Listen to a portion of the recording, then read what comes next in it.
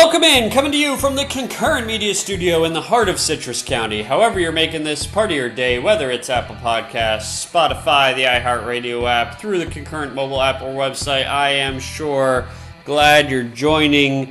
Have you seen the footage from Southeast Florida? Oh my goodness, the time-lapse video of the storm surge, Sanibel Island Bridge, crazy, just devastating stuff. By this time last week, we had started to see that eastern turn with Ian, and we all kind of had the feeling that we in Citrus were going to get lucky again. But wow, we dodged a big one. Hope you're doing great. I know I am. Got a great show for you today. We're going to pick up where we left off with last week's show and Sunday's column. Because have you noticed something? No one else is talking about the Baker Act facility. And there's still more that I want to get out because the issue is so complex and so consequential that I couldn't fit it into 750 words on Sunday, nor could I even in one full show last week. In about 7 minutes, though, I will take a brand new approach in the second topic, not reacting to the commentary or the news in Sunday Chronicle, but rather a different part of it, still focused on that Sunday edition of the paper. No, it's not the sports section either. You'll just have to wait and find out about 7 minutes from now. Thanks for tuning in today. No county commission meeting today or next week as they are on a 3-week hiatus, but still plenty to talk about, so let's get right into it. Relationships are messy. They're important to our survival, they're rewarding in other ways, and they're all the stuff that makes them worth having, but man, they're messy. And the closer and deeper we want the relationship, like marriage, the messier it can get. This is because we complicate relationships with additional responsibilities. You have to be there for the other person. Then maybe you share assets like a house and a bank account. And then maybe a kid or two is thrown into the mix. My wife and I expect our first this Sunday. These extra responsibilities, these extra layers can be complications. They're worth it though. I mean, my daughter isn't even here yet, but we have her room set up and the car seat in the back and the onesie jumper with the little attached booties. I mean, come on. They are so worth it. So the trick to success isn't avoiding these relationships, isn't avoiding these complications, but it's sharing them with the right person. My wife and I have been together 6 years, married for 4, and I think by some standards, we're late for having our first kid. So what took us so long? Me! I had to get into a place, professionally, mentally, emotionally, where I could demonstrate that I was the right person for her to share this beautiful responsibility with. And I think that is really where the county is with our mental health provider, LifeStream. It's not that we don't want to build a mental health facility to have that relationship complication. We do. We badly want to share this responsibility with someone.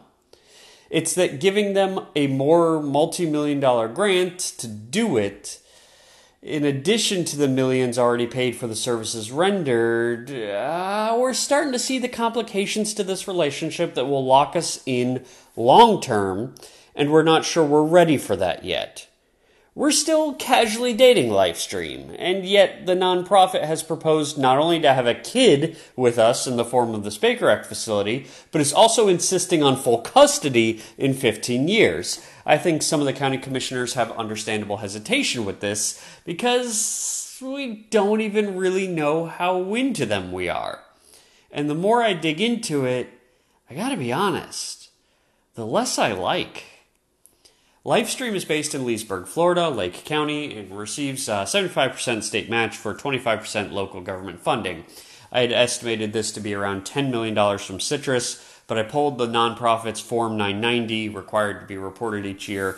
The most recent is their 2020 filing for the 2019 year, and their 2019 annual revenue topped $51 million just for the center, not for the foundation they have as well. There's nothing wrong with nonprofits having high amounts of revenue if it leads to a high degree of services provided.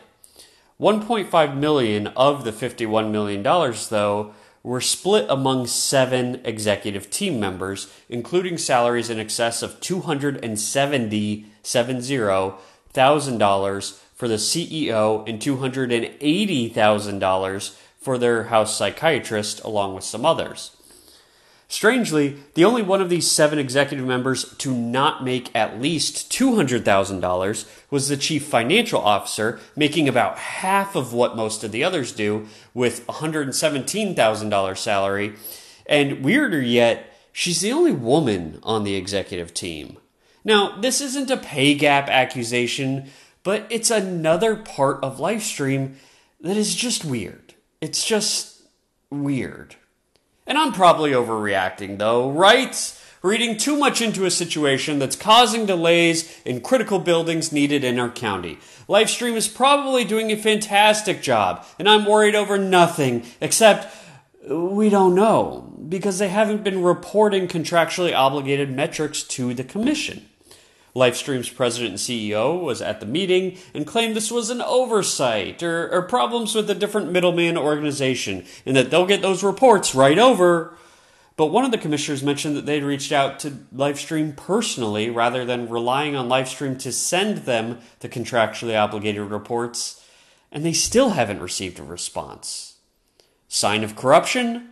No. But it's still something.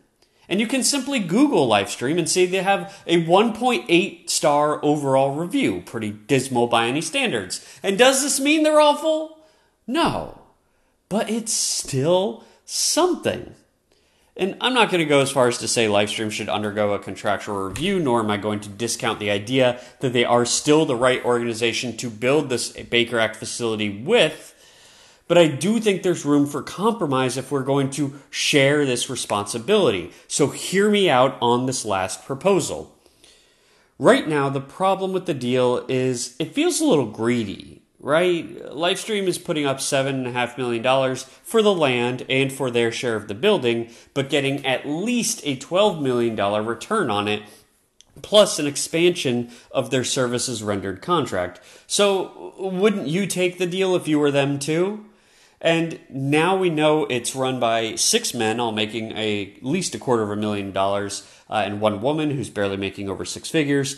And that doesn't feel great. And we're left with wondering where the county's return is. So here's my suggestion. Make an educational requirement. The College of Central Florida is going to be right next to this thing, assuming it is built off 491, where Livestream took over the old Centers building. So write into the contract that we, as the taxpayers, will help you build this 8-figure asset for your nonprofit, and then after 15 years, give it to you. But in return, we want you to set aside 5 fully paid scholarships annually and establish a training program for CF students interested in behavioral sciences in perpetuity of your ownership.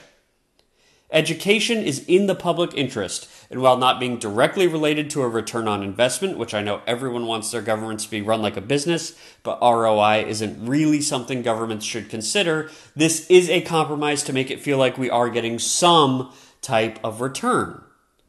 My closing thoughts on this is that someone, whether it's the commission, whether it's the media, vets this organization closer than what I have done, because before we become long-term tied to them, because we are inching closer to helping them fund this project. I have no problem with people making big money, and in the nonprofit sector, with contractually obligated metrics not being reported properly, and a deal that already feels bad for us, it just feels like there are still too many question marks here to be happy about where this project stands currently. The relationship is still too messy. Getting to topic 2, but first, I've heard some people asking how they can help support the podcast. The first thing you could do is to tell your friends about it, share it on social media. The next thing would be to click subscribe on whatever platform you listen from, Apple Podcasts, for example. And if you're really feeling generous, drop a rating based on whatever value you get from the show. Thank you for your support, and thank you, as always, for listening. All right, let's get to the Chronicle.